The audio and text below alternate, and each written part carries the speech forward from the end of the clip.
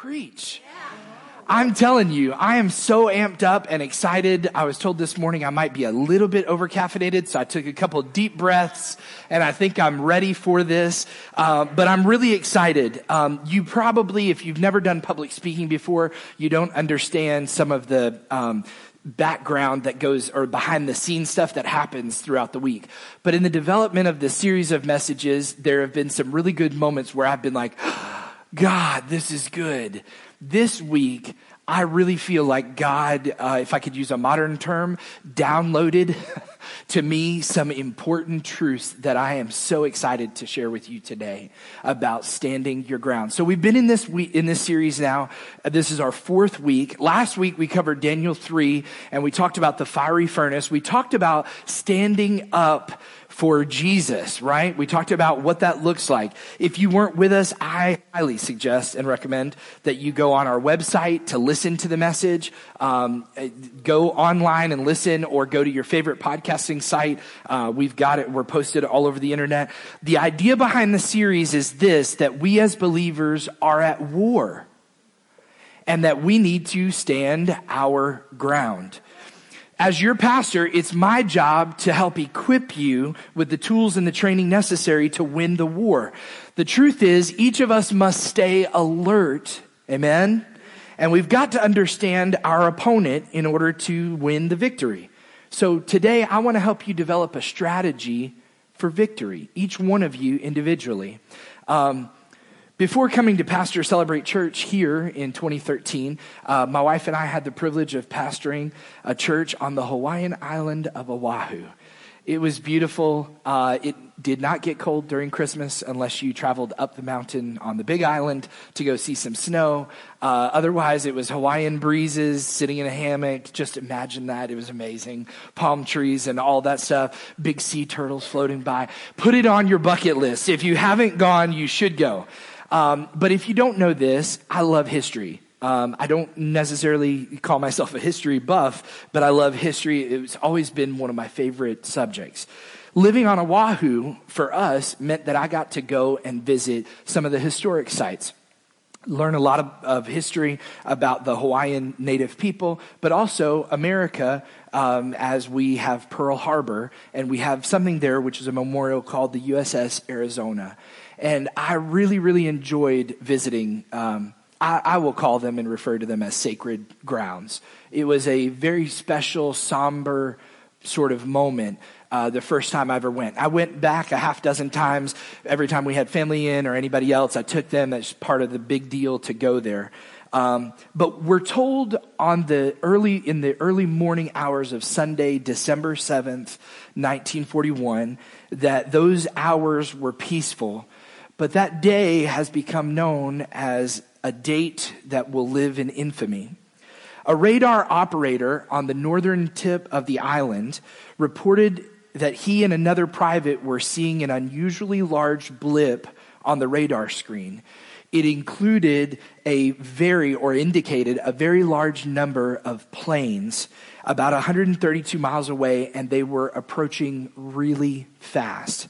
When the radar operator called in this unusual large blip on the radar, he was told by the officer in charge these famous words: "Don't worry about it."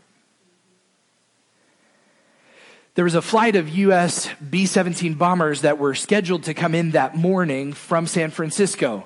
And so the assumption was from the person in charge that he must have been seeing that large blip, but, obviously it was the planes coming from San Francisco.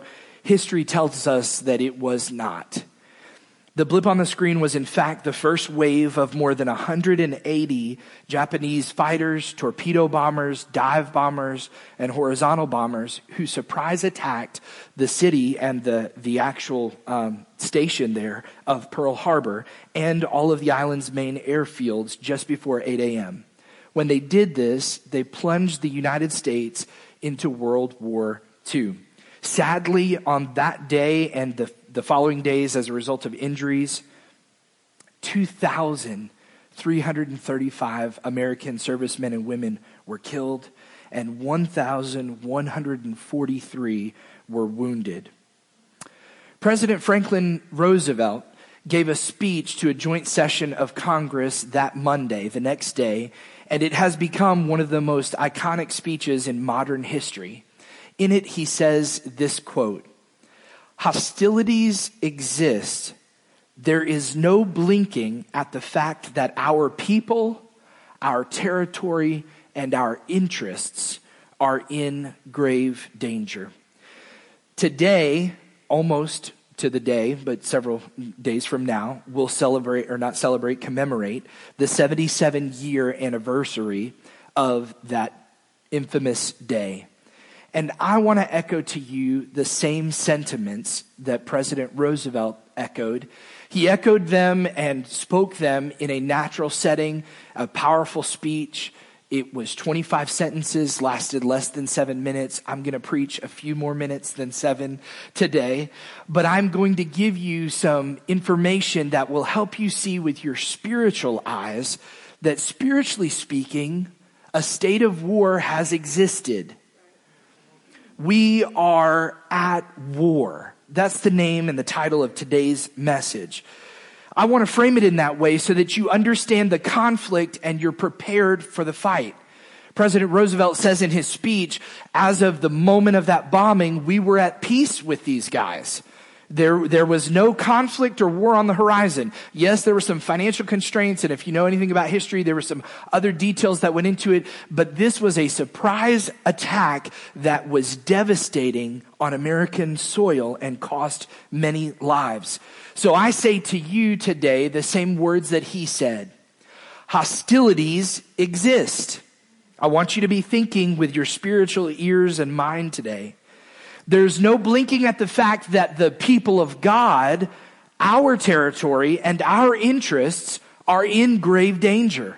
We are at war. In fact, this is how the Apostle Paul puts it in Ephesians 6:12. He says these words, "For we do not wrestle against flesh and blood." I want you to think about this because we are at war. I hear several things throughout the body of Christ in the local area, but also in our body of Christ here, that there are people who are under attack. You might believe that it's a boss, a spouse, a whatever, but the Bible, the Word of God tells us we are not wrestling against a flesh and blood enemy. It says this, but against rulers, against authorities. Listen to how it phrases this. Against cosmic powers over this present darkness. You could read there the word culture, if you would. Powers over this present culture. Against the spiritual forces of evil in the heavenly places. This is a very intense portion of scripture that Paul lines out, and we'll read more of it later on in the message. He lines out how we can stand firm in the midst of this battle, because truly we are not wrestling a human enemy. Our battle today in 2018 is not really against culture. It's not really against our boss or our spouse or our professor or even people in the opposite political party. Our battle is a spiritual one, and it is against a very real, and I have to say this, a formidable enemy. Scripture tells us that the enemy of God is the enemy of his people. Listen to what it says in 1 Peter chapter 5, verse 8. It says these words, "Be sober-minded, be watchful. Your adversary, the devil, prowls around like a roaring lion, seeking someone to devour." He finishes in verse 9 by saying, "Resist him firm in your faith." I want you to understand this, and it would do you well because it is around the time to remember Pearl Harbor, to do a little bit of history if you want to look into the history of it. But the details of what happened that morning could not really have been prevented, okay? But they happened as they did. Those details happened as they did.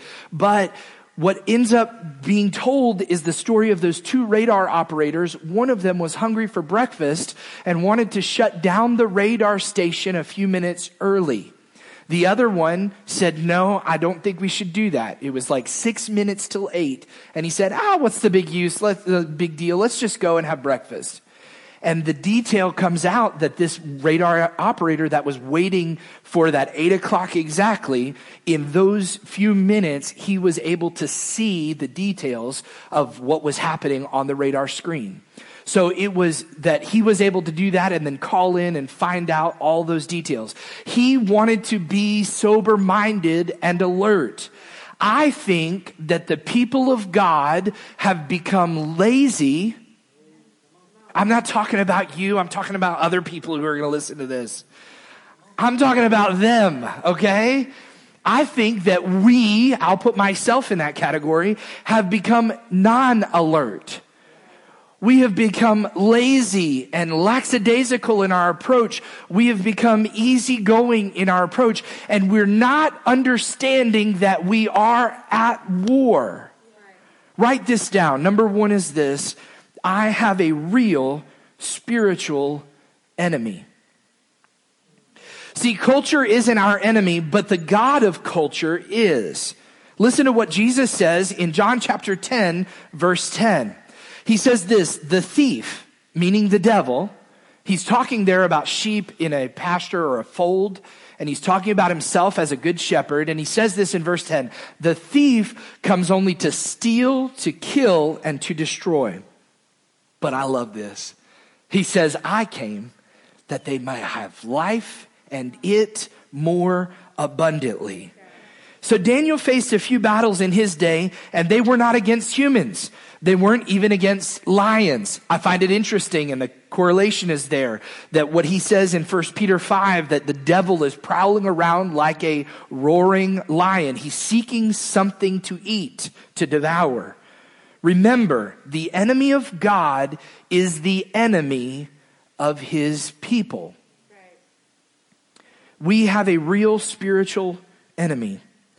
All right, I don't know if you know what this is, but a spoiler alert is when you talk about a movie and you say, everybody dies in the end. And they haven't seen the movie and you're like, spoiler alert, I'm actually going to start by telling you the end of the story.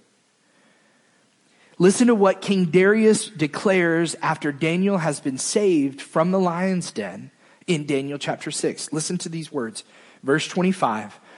It says, then King Darius wrote to all the peoples, nations, and languages that dwell in all the earth, peace be multiplied to you. I make a decree that in all my royal dominion, people are to tremble and fear before the God of Daniel. For he is the living God, enduring forever. His kingdom shall never be destroyed. Amen. And his dominion shall be to the end. Verse 27 says, he delivers and rescues. He works signs and wonders in heaven and on earth. He who has saved Daniel from the power of the lions. Our God is greater than our enemy. Amen. Come on, somebody. We've got to understand that although we are at war, we need to know that our God is greater and he is undefeated. You ought to write that down. Our God is greater than our enemy. 1 John 4:4 puts it like this. When writing to them, he says, you are from God and you have overcome them. For he who is in you is greater than he who is in the world. This should be a confidence-building message, a hope-building message. It is not as the Chinese symbol of the yin and the yang, the white and the black, equally evil, equally good. That's not how this plays out. The enemy is real and he's formidable, but he has no power in comparison to the power of our mighty God. Amen? So we've got to understand this. All right, I want to give you a summary of what happens in Daniel chapter 6 because I don't want to just stay there. There's a couple other places that I'm going to take you today. If you're not familiar, I'm already taking advantage of the fact or taking for granted for the fact that you know that there's a story in the Bible about Daniel being thrown into a lion's den. Daniel is promoted to an influential office in the government. And here's what happens. Jealous rivals end up tricking the king into issuing a decree which condemns Daniel to death, hoping for Daniel's deliverance, but unable to save him because he's gotten in good with the king. The king has to cast him into a pit of lions. It's sealed with a stone. His signet ring is marking the stone so that no interference can happen. No human can save Daniel. The next morning, the king hurries back and he calls out to Daniel asking if Daniel's God had saved his friend.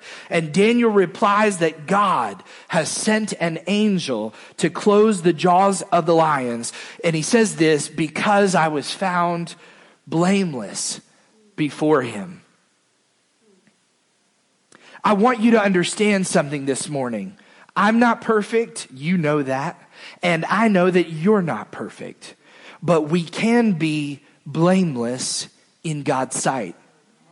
How is that possible? It's possible because we allow Jesus, now having the Old Testament and the New Testament and understanding the sacrifice of Jesus, God's only begotten Son, we understand that because of his sacrifice, he calls us blameless. Yes, I'm guilty of a lot of things, but because of the blood of Jesus Christ applied to my spirit, I am no longer found to have blame. Daniel in this moment understands redemption. Woo! It's a good message today. The king then has those who conspired against him. He takes them, their wives and their children, and he throws them into the lions in Daniel's place. Now, I'm not sure how many lions were in the pit, but I know this seems like a lot of people. There were a group of governing authorities that wanted Daniel dead, and they end up suffering the fate they would have wanted for him. Their wives and their children do too. Daniel chapter 6 tells us that their bones were broken immediately, that all of them, I'm imagining, they were eaten by ravenous lions that had been hungry all night long.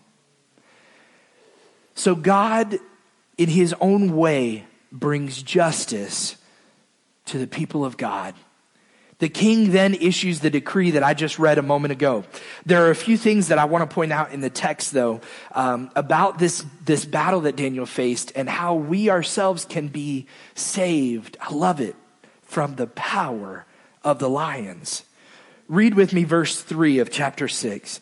It says this, "Then this Daniel became distinguished above all the other high officials and satraps because," say that phrase, "an excellent spirit," say it with me, "excellent spirit was in him, and the king planned to set him over the whole kingdom." Verse 4 says, "Then the high officials sought to find a ground for complaint against Daniel with regard to the kingdom, but they could find no ground for complaint or any fault because he was faithful, and no error or fault was found in him." You know what I take from this? I take that he lived life according to God's standard.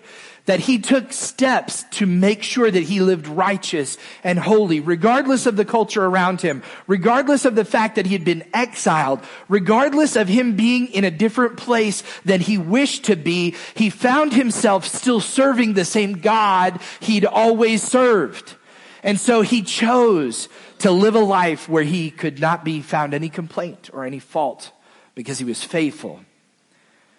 Verse 5 says this, "Then these men said, 'We shall not find any ground for complaint against this Daniel.'"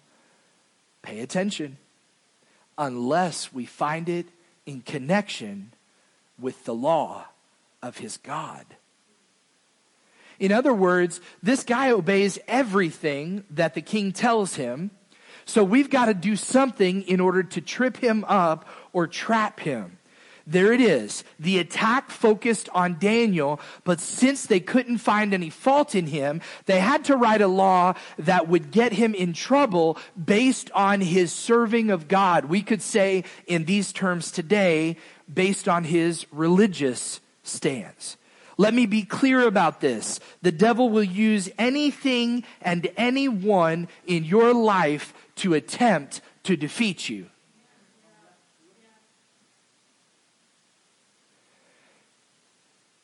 There's no holds barred. He wants to defeat you. He will use the people that love you to try to defeat you. He will use the job that you enjoy to try to defeat you. He will use anything, and this is so important that we understand. Make no mistake, the enemy of God's people, the enemy of Daniel, he was inspired. These men were inspired to attack Daniel, not just because of selfishness or pride, or I can't believe you lifted up this exiled guy from this other country to now govern over us. No, that seems like it's all human flesh and blood. But the point is this, it wasn't. There was something very, very, very dark happening in the soul of these men who were inspired to attack Daniel. So they asked the king to sign into law that prohibition against worshiping any other god besides the king for 30 days. I read up on this week, and I found it interesting that it seems like those who served the king would have been polytheists. They would have been serving other gods at the time. So it meant for them, they would have to sacrifice as well and not serve any other god for this 30 days. So they were going to experience a small penalty, but they've set this trap, and now they can finally get rid of this guy.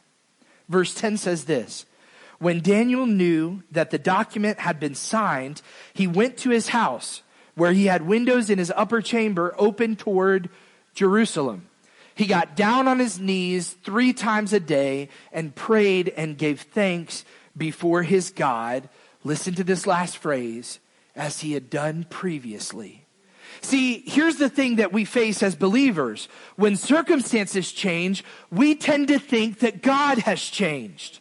I'm preaching to you this morning, and you got to file it away for tomorrow, or you need to use it today. But I'm telling you, when our circumstance changes, we actually believe that God has somehow changed. And that is not the case.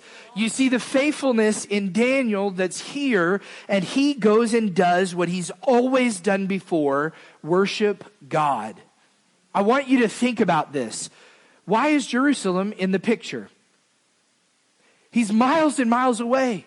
He's in another kingdom and in another place. It's not just the sentiment of Daniel's heart longing for his home. But I've got to believe, according to Daniel's life and this stuff that we read in the book of Daniel, in Daniel's mind, it was not only his rightful home, but it was the home of God. It was the temple and the house of God. It had been destroyed. They'd been exiled. And he's longing and longing. I've got a message to preach about Psalm 42 and how the deer pants for the water. If you know anything about deer, they don't pant under normal circumstances. They only pant when an enemy is chasing them on their heels. The first thing they do when they feel safe is they find water. David himself later is getting chased by enemies. And he says, my soul longs for you like a deer pants for water. God, you've got to rescue me. And yet we hear the words of King Darius say in the end of that chapter, in Daniel chapter 6, this God, the God of Daniel, is the one who rescues and delivers. Amen? So Daniel knew the document had been signed, yet he disobeyed knowingly. Here's the thing. You all rebel. Ever got a speeding ticket? Ever sped and didn't get a ticket? Okay. All of us have rebelled. We've all rebelled, but here's the deal. Our human heart longs to rebel against the wrong thing. We rebel against our parents or our authority structure or that sort of stuff. Here's what I'm telling you today, church, is you've got to rebel against the right thing. And this is what Daniel does. He knew the document had been signed and he disobeys it knowingly. Something similar happens to Peter and the apostles in Acts chapter 5. They'd been arrested. If you know anything about Acts chapter 2, the Holy Spirit comes, it fills the believers. Peter, who couldn't even walk on water, none of us could, okay? But Peter, who fell in the water, okay, he lost his faith. He denied Jesus. All of these things happened, yet the Holy Spirit empowered him to become a leader in the church. And now several chapters later, several months or years later, they've been preaching and now they've been brought in on charges before the high priest. Here's what Peter says in verse 29 of chapter 5. He says, we must obey God rather than men. So when culture pushes its agenda on you, stand firm. You can win the victory if you know who you're fighting and whose side you're on. Amen? So here on American soil, the battle is raging. My fear is that rather than disobeying man, many believers have taken up a cause and are disobeying God. This is not for the church across the way. This is for you. The temptation is there for us to disobey God. It's there during the Christmas season to not tithe because we need to spend money for our Christmas presents. It's there when we are supposed to be filled with joy and understanding the presence of God and having peace, yet we're given to chaos and we take it hook, line, and sinker. We disobey. We stand in the place of disobedience sometimes. We have got to remember we are at war. Look at what happens in Daniel chapter 6, verse 18. It says, then the king went to his palace. This is so interesting to me. Speaking about disobedience, the Bible does say we should pray and fast. We don't like to fast. That means skip a meal. And it's bad to talk about that after Thanksgiving, although you're probably still full from Thursday's meal.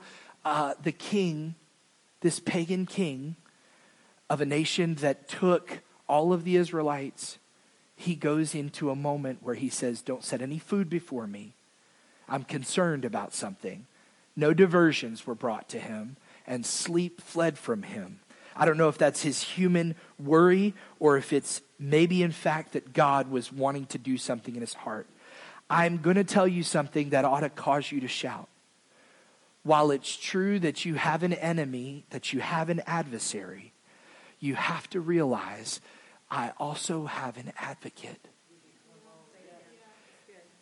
You may understand that you have an adversary and you may have been beaten down by this adversary, the enemy of God and his people. But you have got to understand the word of God is clear that we have been given an advocate. I want you to understand the word adversary, when we talk about that, would be opponent, like in a boxing match or in a war, opposite sides or opposing views. Now, when we come to the idea of the word advocate, it is like a lawyer. It is a legal term of someone that is advocating for you on your behalf. 1 John 2 puts it like this. It says, we have an advocate with the Father, Jesus Christ, the righteous one. So while you have an enemy, you also have an advocate. Write that down. That's number 2. I have an advocate. Let me go back to adversary because I don't think I'm done with that. The devil was not made up by some medieval painters who decided to put red horns on an ugly figure. I want you to understand, the devil has existed. He was created by God. He rebelled and disobeyed, and he has been given a certain amount of power. The power he has been given by God himself to the devil. And he's very real. It's not something to toy with or to think, the devil's not really real. But it's also something to understand that he has an army. He has an army and he has demons that would want to get into our life. He has intentions to destroy, to steal, and to kill. To steal your hope, to steal your joy, to kill your marriage, to kill your future. He wants to do all of that. But our advocate is so much better. You and I have an advocate that has never lost a case. Though we are at war with a real enemy, our advocate, is undefeated. Another truth you've got to stand on, number 3, is I'm part of an army. And it's a big one. Come on, somebody. You ought to be filled with joy today. It's a big army. In 2 Kings chapter 6, the prophet Elisha is being hounded by the king of Syria. And in the middle of the night, the king of Syria sends an army to surround the city that he knows the prophet is in hopes to capture the prophet unawares. Elisha's servant sees the troop formations in the natural. He says, Elisha, what are we going to do?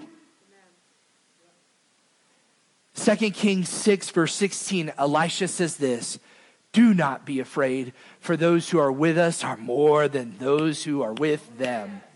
Come on. Those who are with us are more than those who are against us. The enemy is nothing but, if I could put it in terms like this, it's like a little puppy with a really big shadow, okay? He's small compared to what we've got going on. And we've got to understand, but here Elisha's servant is seeing in the natural. Elisha prays something incredible. He has a moment because he says with this servant, do not be afraid, for those who are with us are more than those who are with them. Then he prays to God and he says, God, I pray that you would open my servant's eyes for him to see what is really there. God did, and the servant opens his eyes and he sees the hills filled with horses and chariots that are lit on fire. God will defend you. When you're doing the right thing, when you're walking in his way, when you're serving him, when you're trying to see that his will be done instead of your will be done. And it's time that we started seeing with our spiritual eyes. Yes, there's an enemy and we see him, but we are not alone. I'm preaching better than you're shouting. The enemy would have you convinced that you are alone. But you are not. His goal is to isolate you or convince you that you are isolated. I'm working on a series of messages for the coming year about the battlefield of the mind and about winning the war that we play on ourselves. And I'm not a psychologist, psychiatrist, any of the nature. I haven't had any training in that. I am telling you, though, there is a spiritual significance to things like depression, or what we term in a general sense, mental illness of any sort. There is a spiritual origination to some of that stuff. And yes, there is chemical imbalance and all those other things. We support doctors. We love them. We are not a church that says, don't see a doctor, only get prayed for. Not at all. I take medicine when I'm in pain. I need it. You take medicine if you have a chemical imbalance. But I have got to tell you something. You are at war, and the enemy is seeking to defeat you. The conflict that you're in is real. The people of God, our territory, and our interests are in grave danger. But we serve a mighty God, the only living God. And if God is for us, the Word of God says it like this: who can be against us? My answer is everyone and everything. But let me put it to you in maybe a better, easy understood way. If God is for us, who can win against us? The answer is no one and nothing. No divorce, no mental illness, no issue at your job. Nothing can defeat you when you have got God on your side. I'm going to preach this again next week because it's so good. Number four is this: I have weapons. So I've got an enemy. I've got an advocate. I am part of an army. Let me go back because I'm so excited. I just can't contain it. Let me go back to number 3 1 second and say this. When I talk about isolation, I'm telling you the enemy wants you not part of the body of Christ. I'm telling you I can hang a Christmas ornament and a tree topper and all that stuff. I can do it all this Friday all by myself. I can. It'll take me hours and hours and hours, and it won't be any fun, but I can do it. The enemy wants you to not be part of stuff where you're together.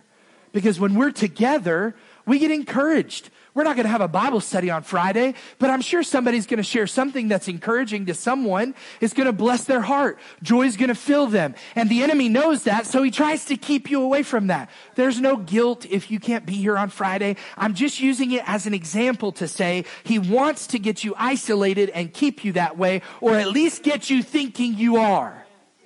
But you're not. Number 4. All right, skipping around a little bit. I have weapons. On to Ephesians chapter 6. From Daniel chapter 6 to Ephesians chapter 6. Chapter 6, verse 10, it says this, finally, be strong in your own human strength and your own might, because you've got the power. You've got the power. No, that is not the case. That is not what is said here. Paul writes to the church in Ephesus and he says, be strong in the Lord and in the strength of his might. Put on the whole armor of Dexter. No, put on the whole armor of God that you may be able to stand. There's that word again, stand your ground, that you may be able to stand against the schemes of the devil. And let me just tell you something. The devil's not stupid. I hate to give him any credit, but he's not dumb. He's no fool. He's got plenty of tricks up his sleeve, and he wants to win against you. And here Paul tells the church, put on the whole armor of God that you may be able to stand against the schemes of the devil. I already read verse 12, so I'll jump to verse 13. Therefore, take up the whole armor of God that you may be able to withstand in the evil day. And having done all, to stand firm. Verse 14 says, stand therefore. Having fastened on the belt of truth, having put on the breastplate of righteousness. You might not understand the terminology that they use, but if you could understand it in this term, today's day and age would be like a Kevlar vest, something to protect you from the onslaught that's coming. Verse 15, it says, and as for shoes, or as shoes for your feet, having put on the readiness given by the gospel of peace. Verse 16, in all circumstances, you've got to see this, church. I'm asking you, I'm begging you today to listen with your spiritual ears and hear this word. In all circumstances, when you are at your weakest moment, you're to do this next part. Take up the shield of faith. When you feel the strongest that you've ever felt, you're supposed to take up the shield of faith. It says this, the shield of faith is a powerful weapon, which with you can extinguish all the flaming darts of the evil one. And take the helmet of salvation and the sword of the Spirit, which is the word of God. Praying at all times in the Spirit, with all prayer and supplication. To that end, keep alert with all perseverance, making supplication for all the saints. I've got to tell you a few things about the armor today before I finish up. The first thing is this, putting on the armor is a choice. Every piece is a choice. I know of a family who took it very seriously with their children. They had boys, so it worked out really well. They always want to, break stuff, destroy stuff, go to war, as little boys. And this mother would pray, and this father would pray at times with the children. And as they got up in the morning, they would say, okay, as we're sitting here on our bed, let's pray that the Lord would help us have a good day, but let's have the belt of truth on us. And let's ask the Lord to help us have faith in whatever circumstance we face. Let's take a moment to look at the sword of the Spirit. Like, that's intense. And that's the kind of life that I want to live myself. That's the kind of life that we are to live as believers. Here are the items. The belt of truth. There's a whole series that could go into this, and each week could be a different piece. I'm not going to do that today, but I'm over FDR 7 minutes, and I'm clearing to 30 myself, so I'll just outline them quickly. The belt of truth. the breastplate of righteousness, shoes of the gospel, the shield of faith, the helmet of salvation. Listen to me, your brain is protected when you have the helmet of salvation on. Your mind is a battlefield. And the sword of the Spirit, if you'll notice, there are several defensive weapons or protections, and there's only one offensive weapon, and that is the sword, and it is the Word of God. And here's something that we don't mention very often, or it's not mentioned very often in the messages that I've ever heard.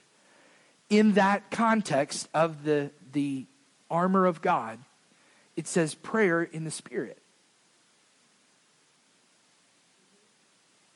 Sword of the Spirit, the Word of God, verse 18, praying at all times in the Spirit. How are you going to get battle ready if you haven't been talking to the one who is going to win the war? How are you going to be battle ready if you haven't read what he wrote thousands of years ago that has been preserved for you over time? How are you going to be ready if you haven't received the gospel and salvation? If you're not standing in his righteousness and living in his truth? We can't. But clothed in the whole armor of God, the weakest of God's children is more than a match for the devil. I'm telling you, this is good for your soul today. When you're clothed in God's invincible armor, you will be strong in the Lord and in the power of his might. You will be able to stand against every scheme of the devil. When you're armored up, you are fully protected. When my wife and I were there in Hawaii and serving at that church, we were a mile away from MCBH, Marine Corps Base, Hawaii. It was incredible to be able to go onto the base with some of the Marine families and go. I had the pleasure of eating in the officers' quarters and the restaurant that only officers go to. Like, it was very cool to be there. It was awesome to have these believers that were believers in North Carolina and Texas and Alaska and everywhere else, who then got shipped out and got stationed in Hawaii, who then wanted to just show up and say, hey, put me in, coach. I'm ready to serve in church. There were believers that were there. And I found it so interesting in the conversations that I had with them, those who had been in war. My grandfather was in a war. My brother served in the Air Force. He was in a war. But in all these conversations, you find that there are people who are casualties of war. They may not have died physically, but they have still become a casualty of war. There's a spiritual cost for the battle that we face. There is. And we have a choice. We can get hurt and we can get bitter and choose to lash out that way, or we can get joyful and get filled with hope. There are lots of choices so that we don't have to be a casualty of war. The Word of God is the only offensive weapon in our arsenal. And it's a great one. So I typed this. Use it. Read it. Learn it. Study it. Don't come back without it. We are a Bible-believing church. But you can't believe what's in it if you don't know. I know I'm preaching to somebody that's not here. I know you all read your Bible even at Thanksgiving and every day this week and all that stuff. But I'm telling you, the enemy knows. He knows you want to sleep and hit the snooze button. Right? He knows he wants you to be busy going from place to place and doing these things and not taking time. But you've got to learn it, use it, read it, study it. Worship team, would you join me? At the end of our services, we always do something that we call the encore. It's just another chance for worship to happen, for us to kind of engage in the presence of the Lord for this last moment together. For us to make decisions and commit.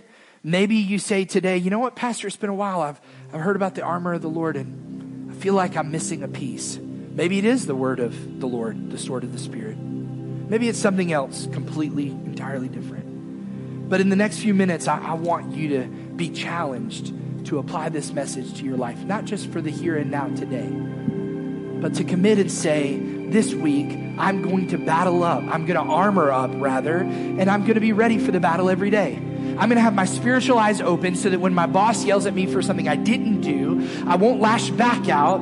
I'll understand that there's something else going on. I'll know that I am at war. FDR went on to say in his speech to the joint session of Congress, such a powerful speech.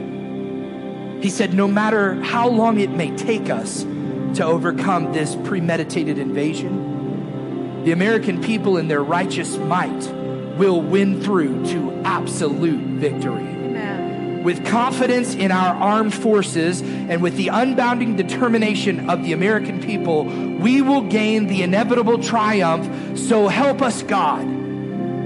This was as a result of some very, very intense time of writing the speech out and saying, I've got to be determined and I've got to help our people, the American people, to be determined that we can win this. I want to offer you today a spiritual version of those same words. No matter how long it may take us to overcome the premeditated invasion, from the garden to this day, the people of God in their righteous might will win through to absolute victory. With confidence not in battle or in armed forces of a human nature, but with confidence in our all-powerful God and with an unbounding determination that God will win the victory. We will gain the inevitable triumph, so help us God. Let me read to you the last verse in Daniel chapter 6. After King Darius makes the proclamation about the serving of God, listen to what it says. It says, so this Daniel prospered during the reign of Darius and the reign of Cyrus the Persian. I'm telling you, a blessing is coming for those that stand firm. It doesn't matter what they say. It matters what he says. God says, I'll shut the mouth of the lion. In those days, Daniel faced physical lions and spiritual ones, the men who tried to see him die. And Paul the Apostle says that we are facing a spiritual lion ourselves that's roaring about to kill, to steal, and to destroy. But a blessing is coming for those who stand firm in the face of that enemy. 1 Corinthians 15:57 says this, but thanks be to God who gives us the victory through our Lord Jesus Christ. Therefore, my beloved brothers and sisters, be steadfast, immovable, and always abounding in the work of the Lord, knowing that in the Lord your labor is not in vain. Would you stand with me today?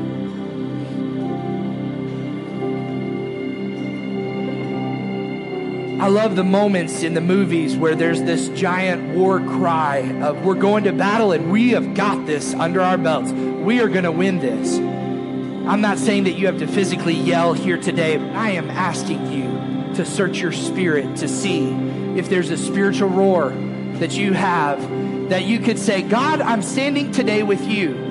I don't know what you're facing in the battle that you're facing. It could be something I mentioned about depression. It could be something about a job circumstance. I don't know, but you are at war and you've got to reach deep down inside, not in your human strength, but you've got to reach down in your spirit and you've got to be convinced that God is on your side, that your advocate is bigger than your enemy. Hallelujah. And that you are going to win. Father, I've done my best today. I pray right now that as these people let this message soak into their spirit, that they would find hope, that they would find peace in the midst of the battle, and that they, Lord, would today choose to put on the full armor of God. We want to pray for you today. If there's something going on in your life, Pastor Grant's going to go to that prayer station. I'm going to go to this one. As the worship team sings, we're going to encourage you to just step out in your seat and come meet us over there. We'll pray for you if you have a need in your body or your finance, your home, whatever it is. We want to agree with you in prayer because we are the army of God. Yes, amen? Amen. Look at me, church. We're the army. Yes, and we can do this together and not alone. So as they sing this last song about building our lives on the hope that's in Jesus, step out of your seat and receive prayer for whatever you need.